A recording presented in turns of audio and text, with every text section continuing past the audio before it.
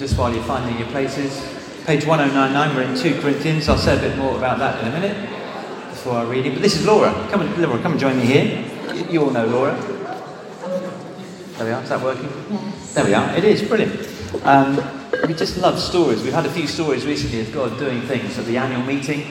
I'm so sorry if you missed that. It was an amazing evening. I genuinely am really sorry for those of you who weren't there, because there were just so many stories of God at work in people's lives. And I remember Ellie Hughes, who was here just a couple of weeks ago, with a story of related to giving, and how actually in giving that released her from the idolatry of wealth, and began to enable her to feel welcomed in this place. God doing immeasurably more than all we can ask or imagine with him. Laura, just tell us, I guess enough people know who you are, but former life group leader, you're on the worship team, member of the PCC. Yes, officially this week, proper grown-up.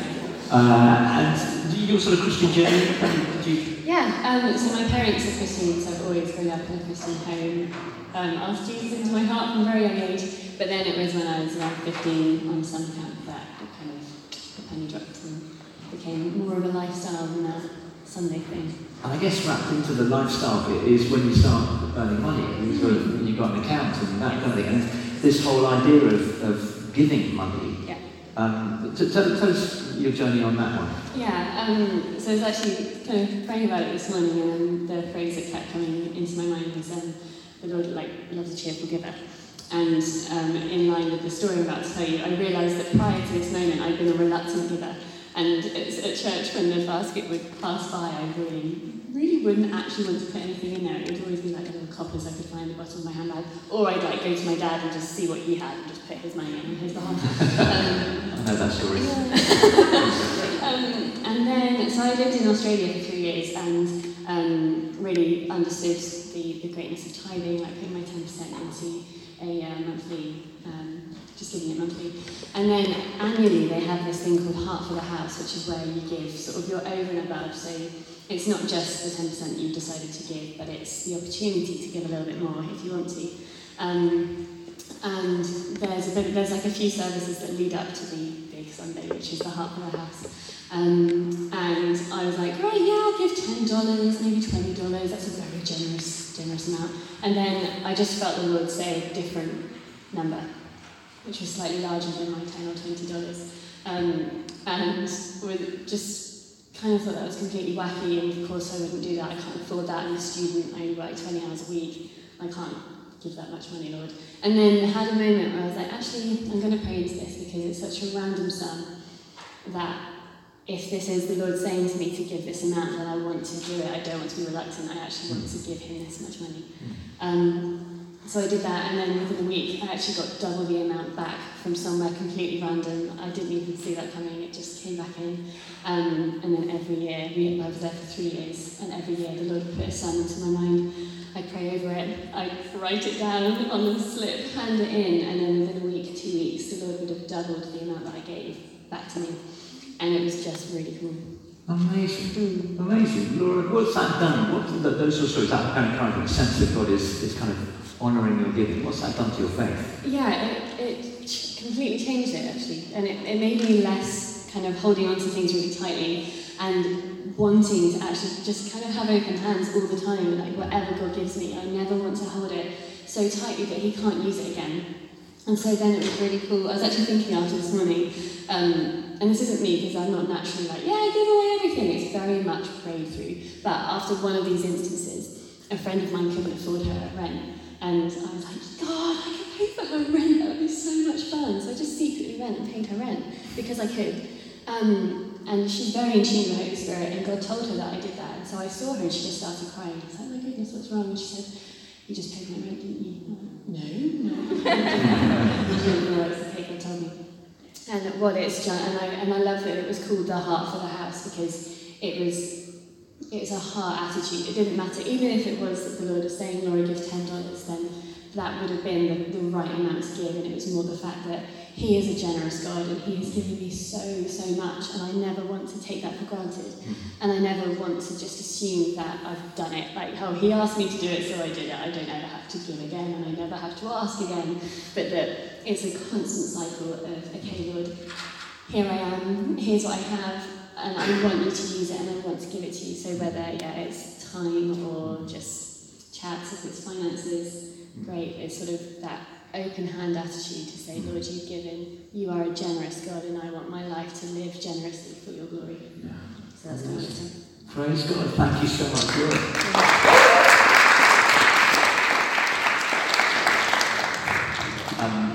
I kind of, just to sort of back that story up, because I'm conscious there are maybe people visiting here, people you don't know Laura that well, and you hear that story, and maybe you hear, I gave some money and I immediately got double back. Oh, so I gave some money and I immediately got double back. And you think, well, that sounds like the prosperity gospel. I've heard this thing that you sort of give in order to get.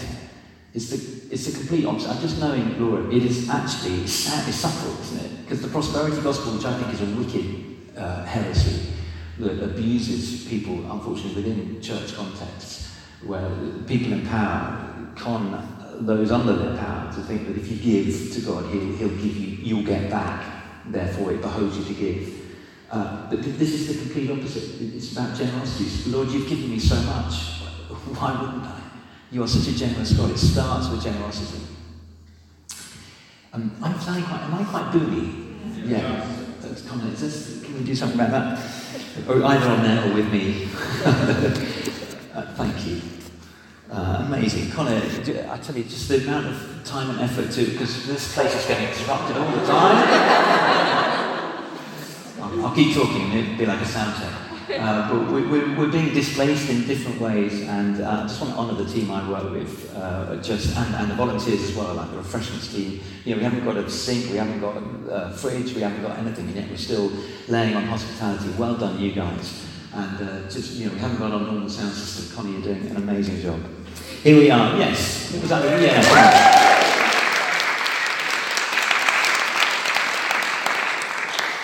Just a little bit of context to this reading. We're in 2 Corinthians chapter 9. And Paul is writing to the church in Corinth because he's basically writing to a number of churches for a whip round. The church in Jerusalem are struggling.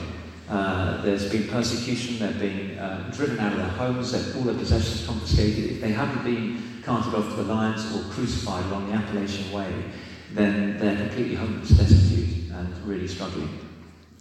And so he's writing to a number of churches to say, guys, can we have a collection to support the guys at Jerusalem? And he's written, you'll see in chapter 8 of this second letter to the Corinthians, he's written about the Macedonian church. They're in quite a poor part of town. And yet they've given incredibly generously. And he's kind of trying to shame the Corinthians into giving generously as well, because if the Macedonians can, then surely you guys can too. So hopefully you begin to see some of the kind of parallels with us here. And here's if you like, the rationale behind it, the theology behind it, from chapter 9 and verse 6. Remember this, Paul says, whoever sows sparingly will also reap sparingly, and whoever sows generously will also reap generously. Each of you should give what you've decided in your heart to give, not reluctantly or under compulsion, for God loves a cheerful giver. And God is able to bless you abundantly, so that in all things, at all times, having all that you need, you will abound in every good work. As it is written, they have scattered abroad their gifts to the poor, their righteousness endures forever. Now, he who supplies seed to the sower and bread for food will also supply and increase your store of seed and enlarge the harvest of your righteousness. You will be made rich in every way so that you can be generous on every occasion. And through us, your generosity will result in thanksgiving to God. This service that you perform is not only supplying the needs of the Lord's people, but is also overflowing in many expressions of thanks to God. Because of the service by which you've proved yourselves, people will praise God for the obedience that accompanies your confession of the gospel of Christ, and for your generosity in sharing with them and with everyone else. And in their prayers for you, their hearts will go out to you because of the surpassing grace God has given you. Thanks be to God for his indescribable gift.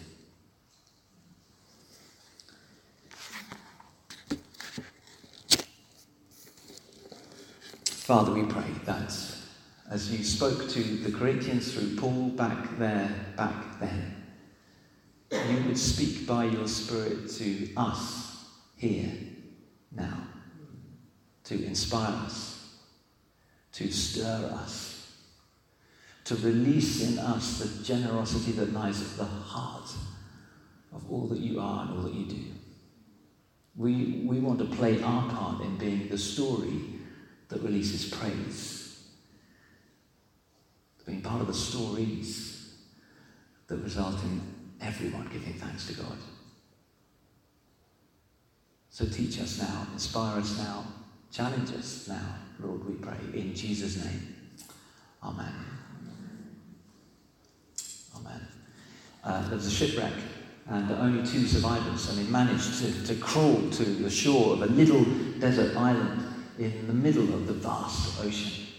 And there they were, marooned.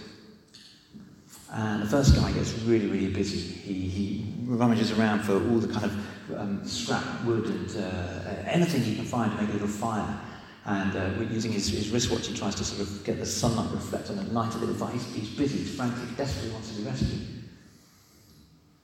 And the other guy doesn't do a thing. He just sits in there, sort of makes a little sort of bevel in the sand, and then he just sort of lies back, just thank you very much, just chills out. And the first guy's just busy trying to get this rescue effort going. And he looks, he says to the second guy, don't you care? I mean, don't you want to get rescued? And the guy chilling out in the sand says, don't worry, God's got it all. He's got it all in hand. I said, yeah, I'm quite sure he may well have, but I mean, we need to do something to get ourselves rescued. And the guy says, listen, don't worry, I'm a committed Christian. I belong to a church. And I also happen to be a very successful hedge fund manager. My fund has risen exponentially over the last few years. And I understand the biblical principle of tithing, and I put that into practice. And I give a 10% of all that I earn to my local church. So you chill out and relax, because my vicar is bound to come and find me. There's kind of more cynical laughter at 10:30 this morning. That laughter was laced with, I'd love to get there.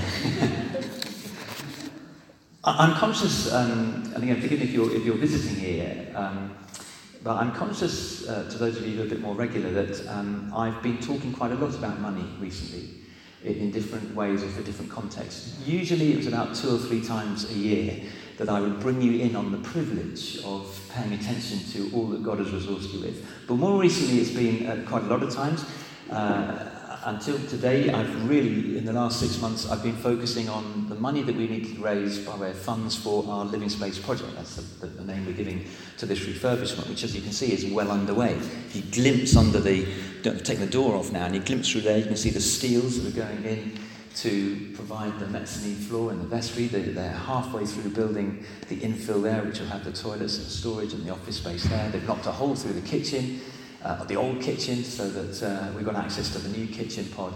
Fantastic. And all of that is because of, among other donors and means of raising money, you and the church have been incredibly and sacrificially generous. Thank you so much for all that you have given, particularly over the last 6 months, that have enabled us to instruct with the sort of enter into contract with the building contractors here for every bit of work that we need to do.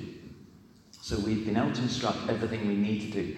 And because of the really clever way in which Charles and Tim have kind of chunked up the work, we can instruct and get the work begun, but we haven't yet quite got all the money that we need in order to finish everything that we want to do. So for example, we can put down the sub-floor, the sort of basis of a new floor, but we haven't quite got the money to actually lay the floor itself. So we'll be able to exist on the subfloor, it just won't look as nice. It won't look like the finished thing. We can put in the infrastructure for the lights, but we haven't yet got all the money for every light fitting that we want. So it's just because I can understand, think, oh great, the work's begun, they must have got all the money. We've got most of the money, but not quite all of it.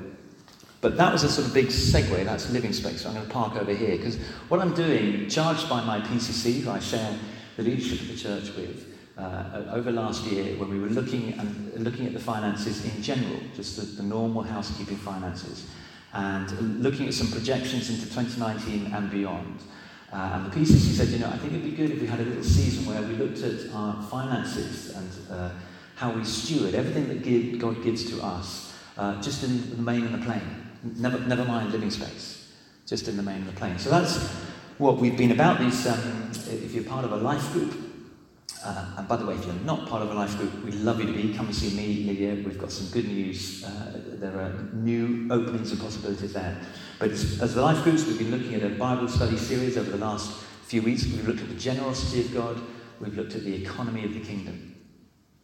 And just by way of very brief recap, the generosity of God, God knows nothing other than to be generous. It's just the very essence of who he is, to give. One of the most famous Bible verses in the whole Bible, John 3:16. For God so loved the world that he gave his only son. You and I are here tonight. Billions of Christians are meeting all around the world today because of the gift of that one life. God gives. Generosity is in the heart of who he is. And I say that because so often the mindset of the world in which we live, maybe your office, your work, your neighbours and friends, can tend to operate on a sort of scarcity model, scarcity paradigm. That in some way sort of, God is kind of running out. Resources are running out. And whilst that may be true of created things, that isn't true of the Creator.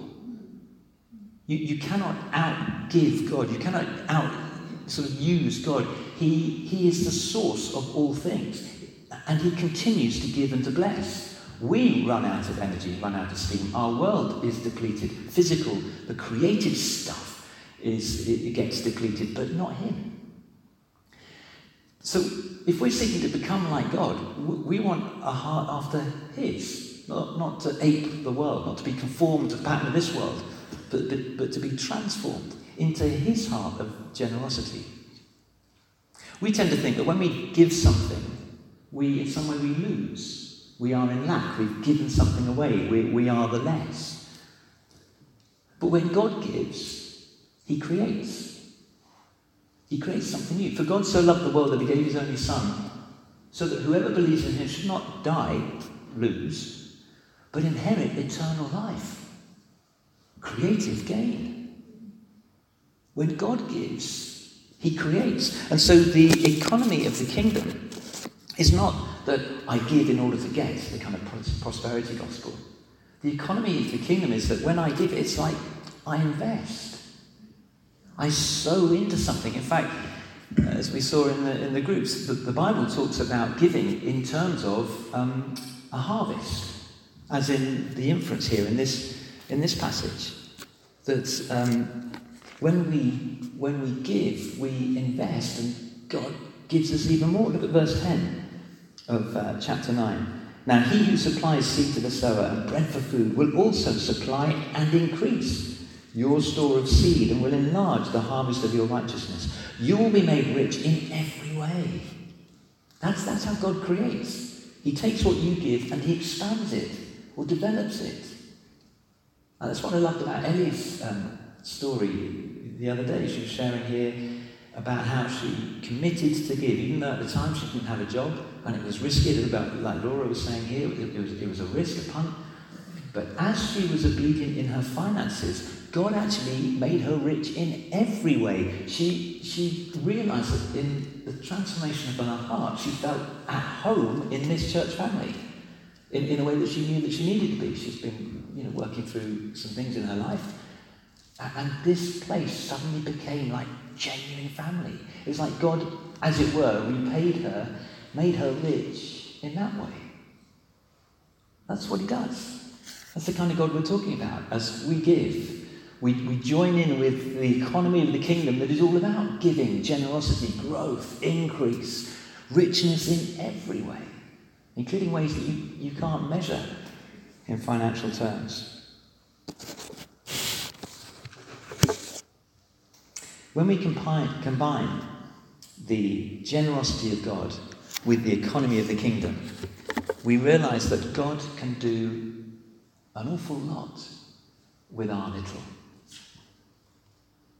Jesus told a story about a farmer who had some seed, tiny seed, and he throws it. Some is on the path, gets eaten by birds. Some gets swallowed by the weeds. Some is on rocky ground. But tiny seed that falls on good soil produces a whole crop, 30, 60, 100 times what's sown. There's the principle again. Tiny thing, and it gets transformed into a richness in every way.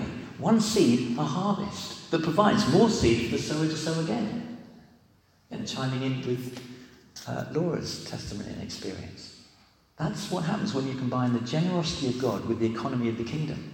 When you commit to that, you live counter-cultural, holding on. Giving is a way to undermine the idolatry of wealth, which idolatry just leads to anxiety and nervousness. Have I got enough? What's going to happen to moth and rust creeping in? And I become fearful and anxious. But if I start from a generous, giving heart, I find myself in the full flow of the kingdom of God. Seek first the kingdom of God, and all these things will be added to you.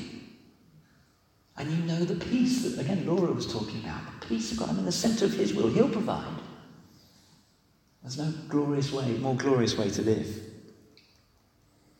Thanks be to God. Paul. We've been in Peter the last few weeks. It's Paul now.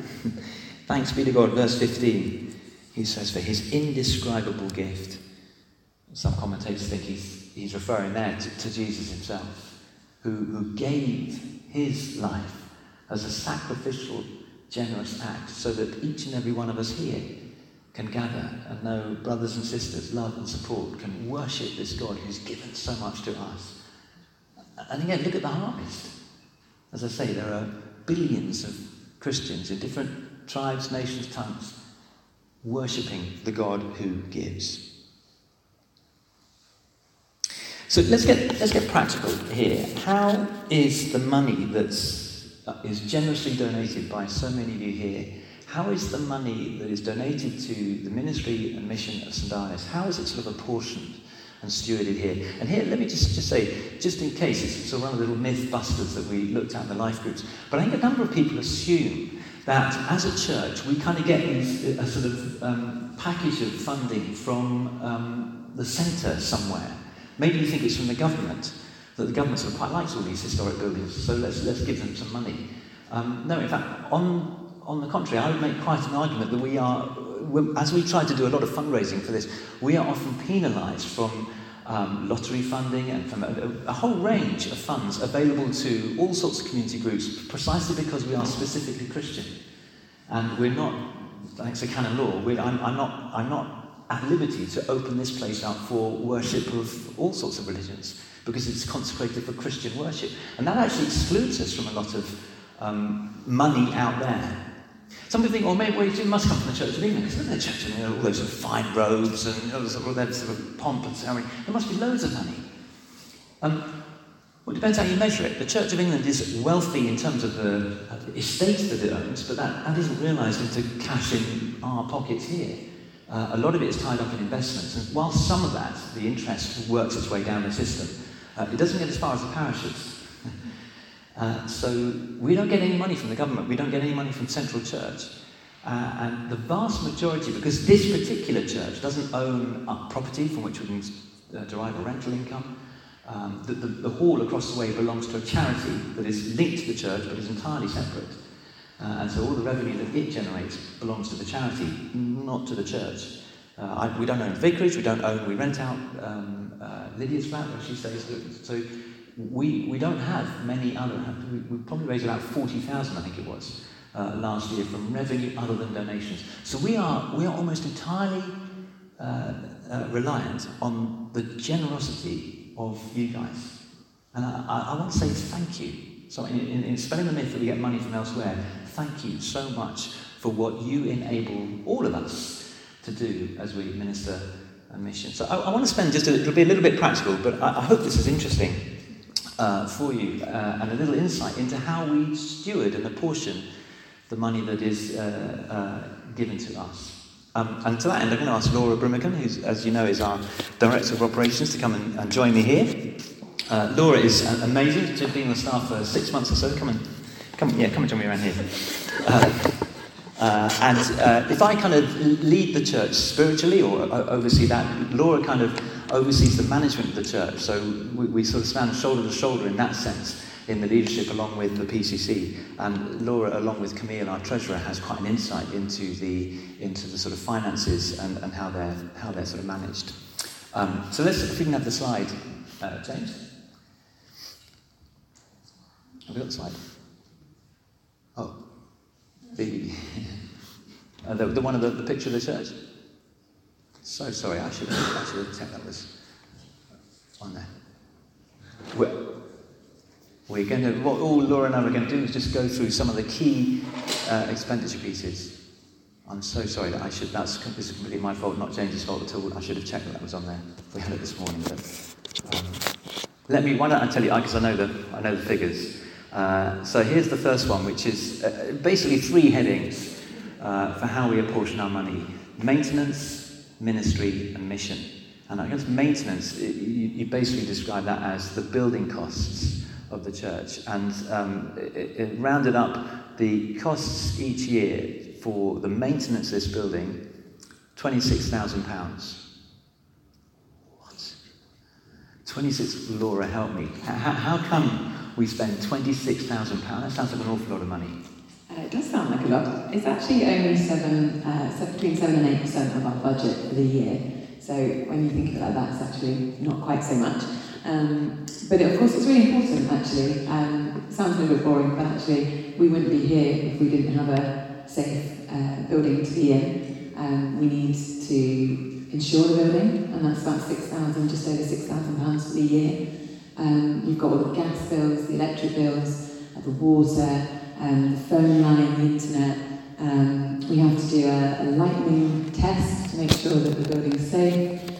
We have the mouse man. We have lots of things like that actually mean that we can come and we can be in here on a Sunday. Obviously, the schools come in during the week with funerals and Thanksgiving services. The building needs to be warm, light and safe. So actually, £26,000 isn't actually that much. No, indeed. And actually, you think about how important the environment is. You want, if you're welcoming guests or friends into your home, you do a bit of a tidy up, make sure the heating's about right, it looks good. You want them to feel welcome. And this is our home. And so in order to heat it, to light it, to clean it, to make sure it's safe and so on, then, there are certain building costs. It's wonderful. There we go. Fantastic. Oh, we're doing the whole thing. Never mind. We carefully worked it to go incremental. There we go. Oh, yeah. Okay, pretend you didn't see that bit. Okay, let's have the next one. Because this is under ministry now. There we go. So we pay something called the Common Fund. £93,000. What is the Common Fund?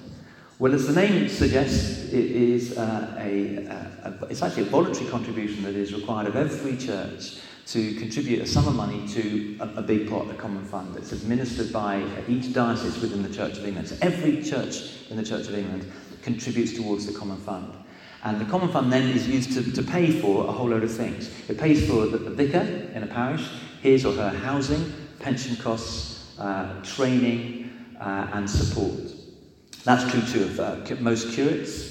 And in addition, there is it pays for the salaries of a sort of support or back staff in each diocese. So we have a little team in the diocese who are kind of the go-to for issues around, let's say building issues, or around HR and the whole sort of staff welfare, or around safeguarding, or around finances. And the vision there is that kind of the bishop and his team, he doesn't want vicars like me, jobbing vicars like me, to be worrying about, oh gosh, what do I do if the roof leaks, or I might have a safeguarding issue, or the finances. Or he wants me to be as devoted as I can be to the ministry and mission of Jesus Christ in the patch I'm called to minister in.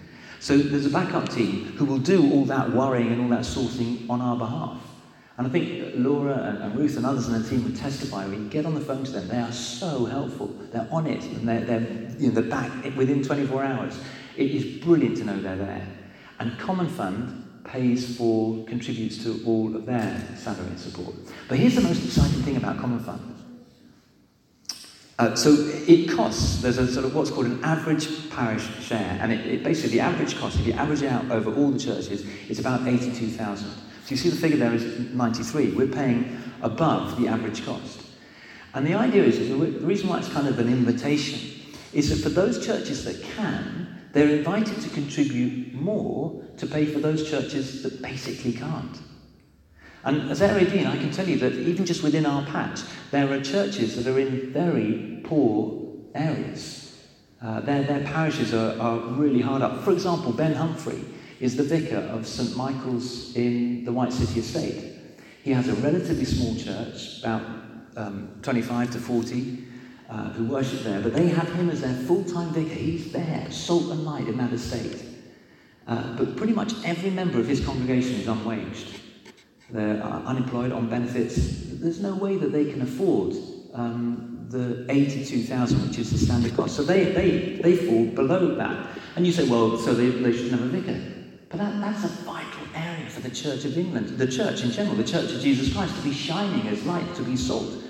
So for those of us that can afford to pay a little bit extra, we contribute extra in order to help those who can't quite make up the common fund.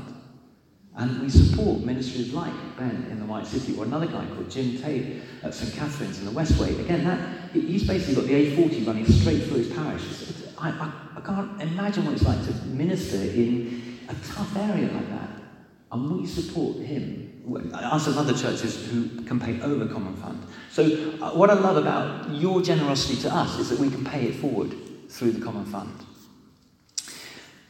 So that's one part of our ministry giving. Here's another, staff operational costs. Now, I could get Laura to speak, but I don't want her to have to sing for her supper.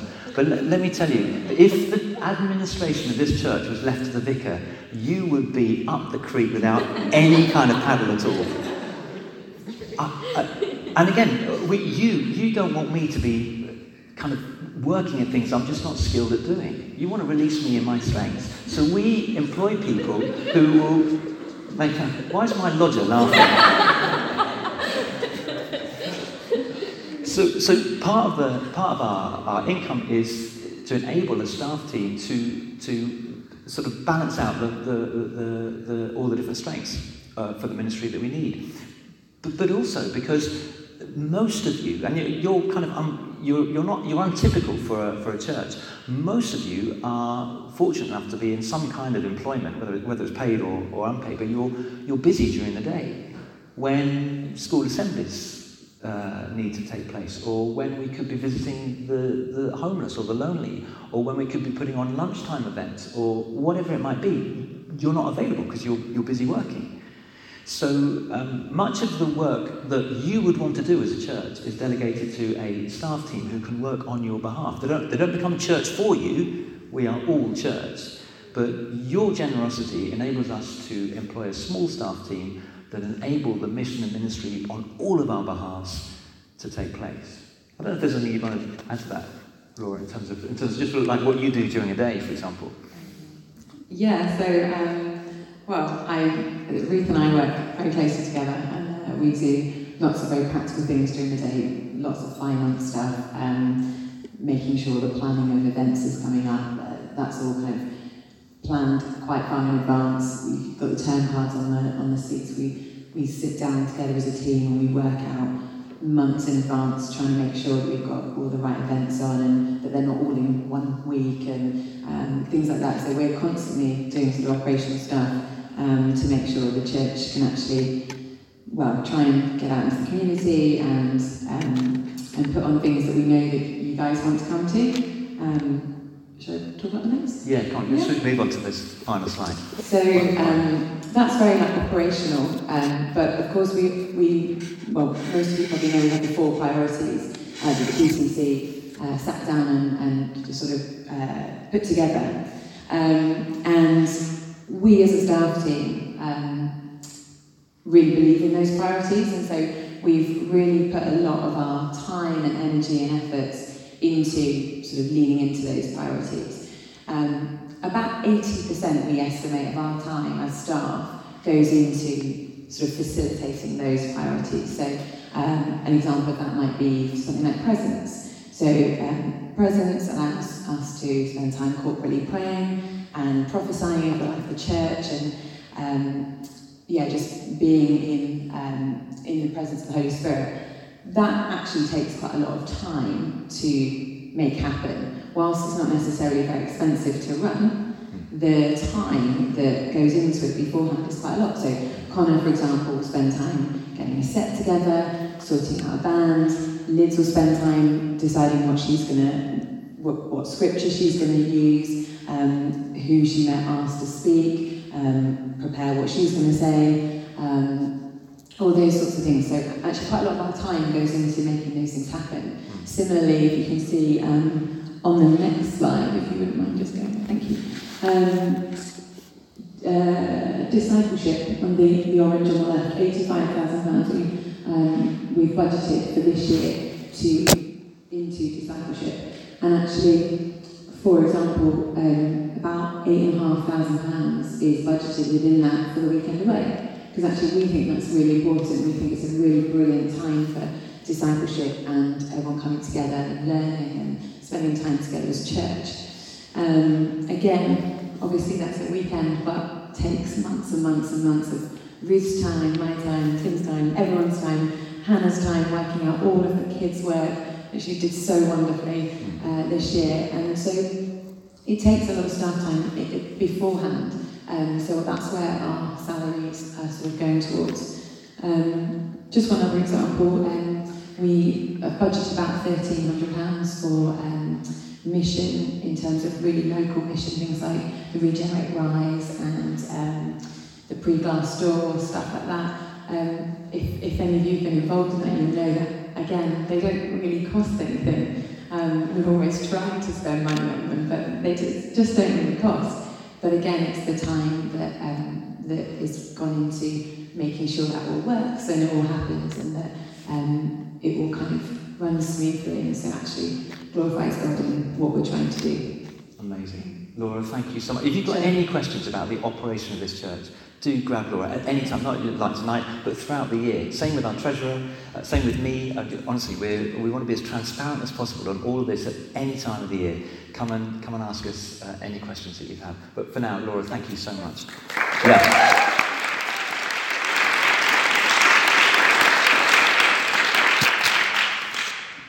Let's just focus this. One or two little facts and figures from last year's the reports that we had up for the APCM over there. The average gift given by a regular giver at St Arnis is £190 per calendar month. Almost exactly half of the committed membership of St Arnis give regularly. So it's about 50% give on average £190 per calendar month, for which I want to say we're incredibly grateful. By the way, just as a little segue, but I just think it's important you know this, there are only two people in the church, for operational reasons, you'll understand why, there are only two people who know who gives what. That's the treasurer and Laura, because someone has to administrate the giving. But no one else, including me. I like to know who gives. So I know who gives on a regular basis and who doesn't. But I don't want to know, and I know some of the sums. I've got an idea of the sums of money that are given, but I don't know the correlation of the two. If I'm honest, I don't sort of trust myself with that knowledge, being in a powerful leadership position. I think I'm not strong enough, if I'm honest, not to be skewed by knowing that you earn that and you give that, or you give that. I don't want to know. It would skew the way in which I attempt to minister God's love to you. So I don't know that. I know who gives, and I know some of the amounts given, but I don't make a correlation. Only two people do. Again, I just want to be transparent there in how we're trying to trust God, basically, with all of this.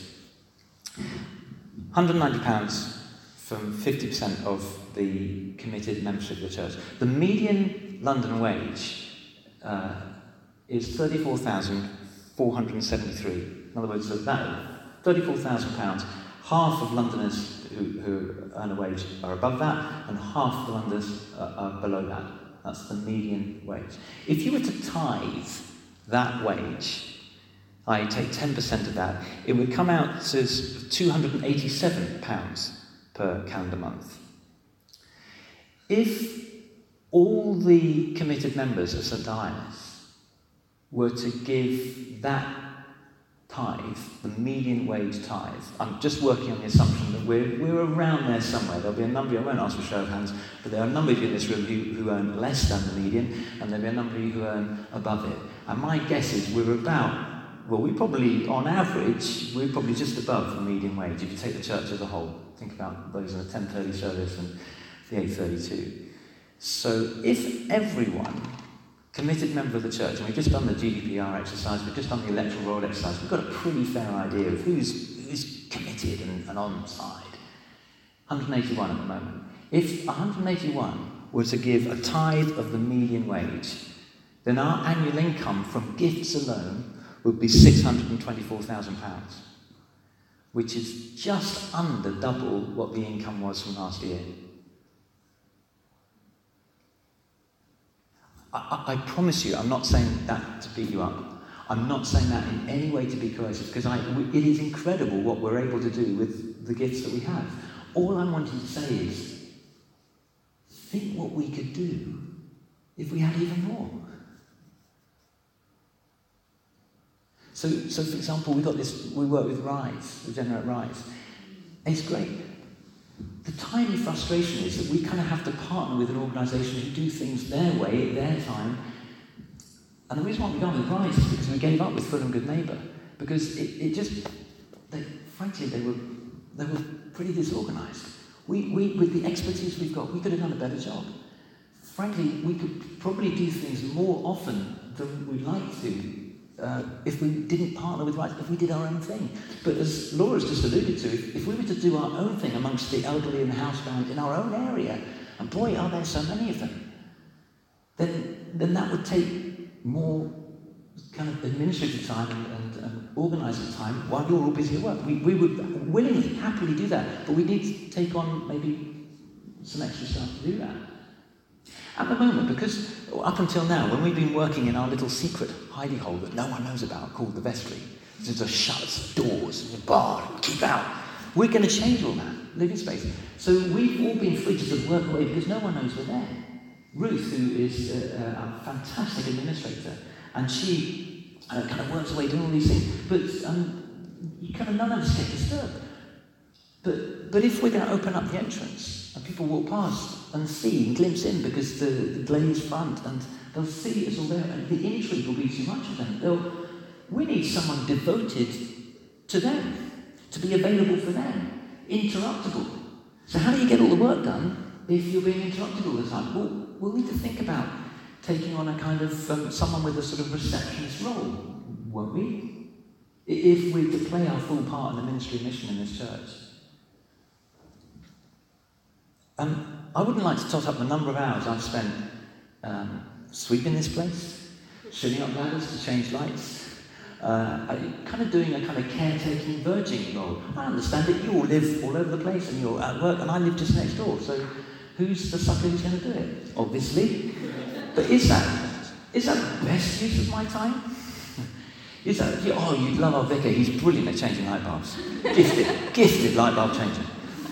Or would you rather that your vicar was giving himself totally to the kind of things that you hope your vicar was doing on your behalf and with you in the local community? So as this place gets used more and more for a living space, won't we need to think about maybe taking on a few hours a week, someone who could verge the place, caretake, maintain it? And that's going to cost money. And it's money that we haven't got at the moment. These are dreams, these are aspirations, I'm kind of tossing them out here.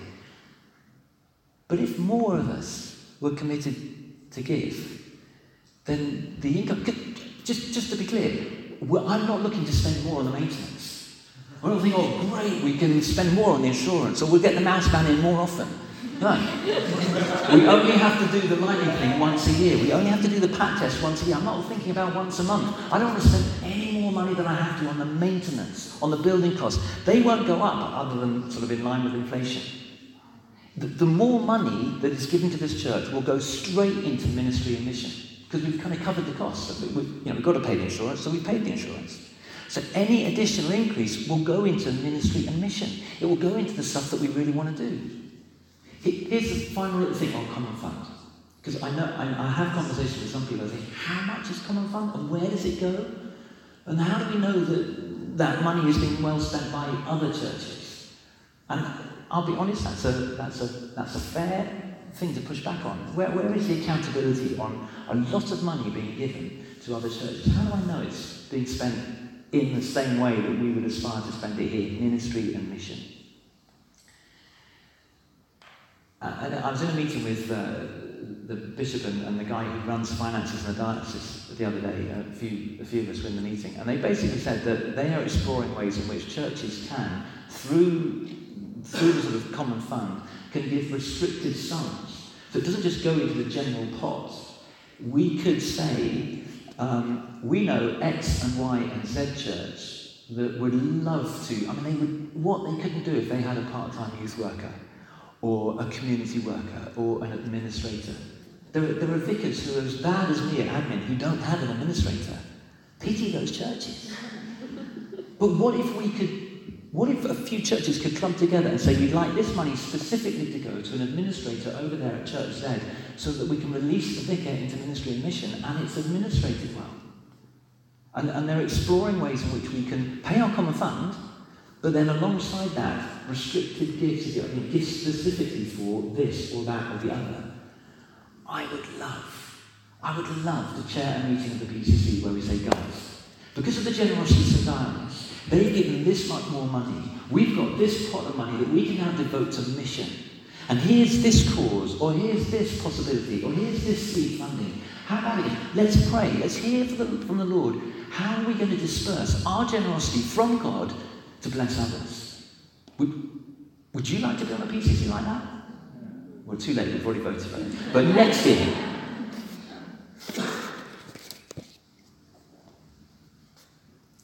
I lay that challenge before you. At the moment, there's 50% of us who give on a regular basis. Please, again, I know how generous you have been in the one-off donations with Living Space. I'm talking here about our ongoing housekeeping, if you like, with a view to being generous to others. The PCC are kind of ahead of the game. We've got this kind of KPI. I was getting a little bit nervous when we get into management speed, but I think that stands for Key Performance Indicator. I knew that really. And we've got a key performance indicator for our giving. And at the moment it's about 95 on about 181 givers. That's just about 50%. And by the end of Q4, which stands for quarter four, so at the end of this year, we're aiming to get to 132 givers. And we're aiming to grow the congregation or the regular call to 220. So from 180 to 220, we've got about 6-7 months to go. And we want to increase the givers from 96 to 132. And that will represent a 60% giving base. We want to keep going, but we realise these things don't necessarily happen overnight. But we've got a kind of plan, we've got a strategy we're praying into to see increased generosity so that we can see increased blessing in this patch and beyond. Sound exciting? So what's our response? To the generosity of God within the economy of the kingdom. I'd argue it's the only way to live. Seek first the kingdom of God, Jesus says. Or as Paul says of the Macedonian church in chapter 8, he says of the Macedonians, he's trying to give an example to the Corinthians. The Macedonian church, they gave themselves first to the Lord. And they begged Paul, please let us give. He said, read it in the first part of chapter 8. And Paul is kind of relaying that to the Corinthians. He says, I promise you, if you sow sparingly, you'll reap sparingly. But if you sow generously, you'll reap generously. If you start to give through the church, we will hear more and more stories like Laura's and Ellie's. What I'd love is to get Ben Humphrey down in 2 or 3 years' time. Get him come here and testify to how his church has been released and blessed because of our generosity. That would be amazing. You see, a church in the White City where, frankly, relatively few of us would love to minister. It's tough. And to hear of stuff going on, God at work, as a result of ours and others' generosity, that would be so good. So can I ask you to review the state of your finances? How much has God given you? Maybe the question is not, how much of my money should I give to God, but how much of God's money should I keep for myself? What do you got? Be sensible. You've got to live, put bread on the table. You've got to pay your bills and insurances and all of that. I understand. But for a number of us, there's money after that. And it's about paying or giving what's right, not what's left. The sort of coins like Laura was saying. So we say like 10% for God. 10%, that's not a lot. Okay, we'll start at 1%. If you've never given before, start somewhere. What is 1% of your gross earnings? And then dare to give that away. Remember, it's not giving away. You don't lose, you invest, you'll grow. You'll grow. You'll feel your heart change.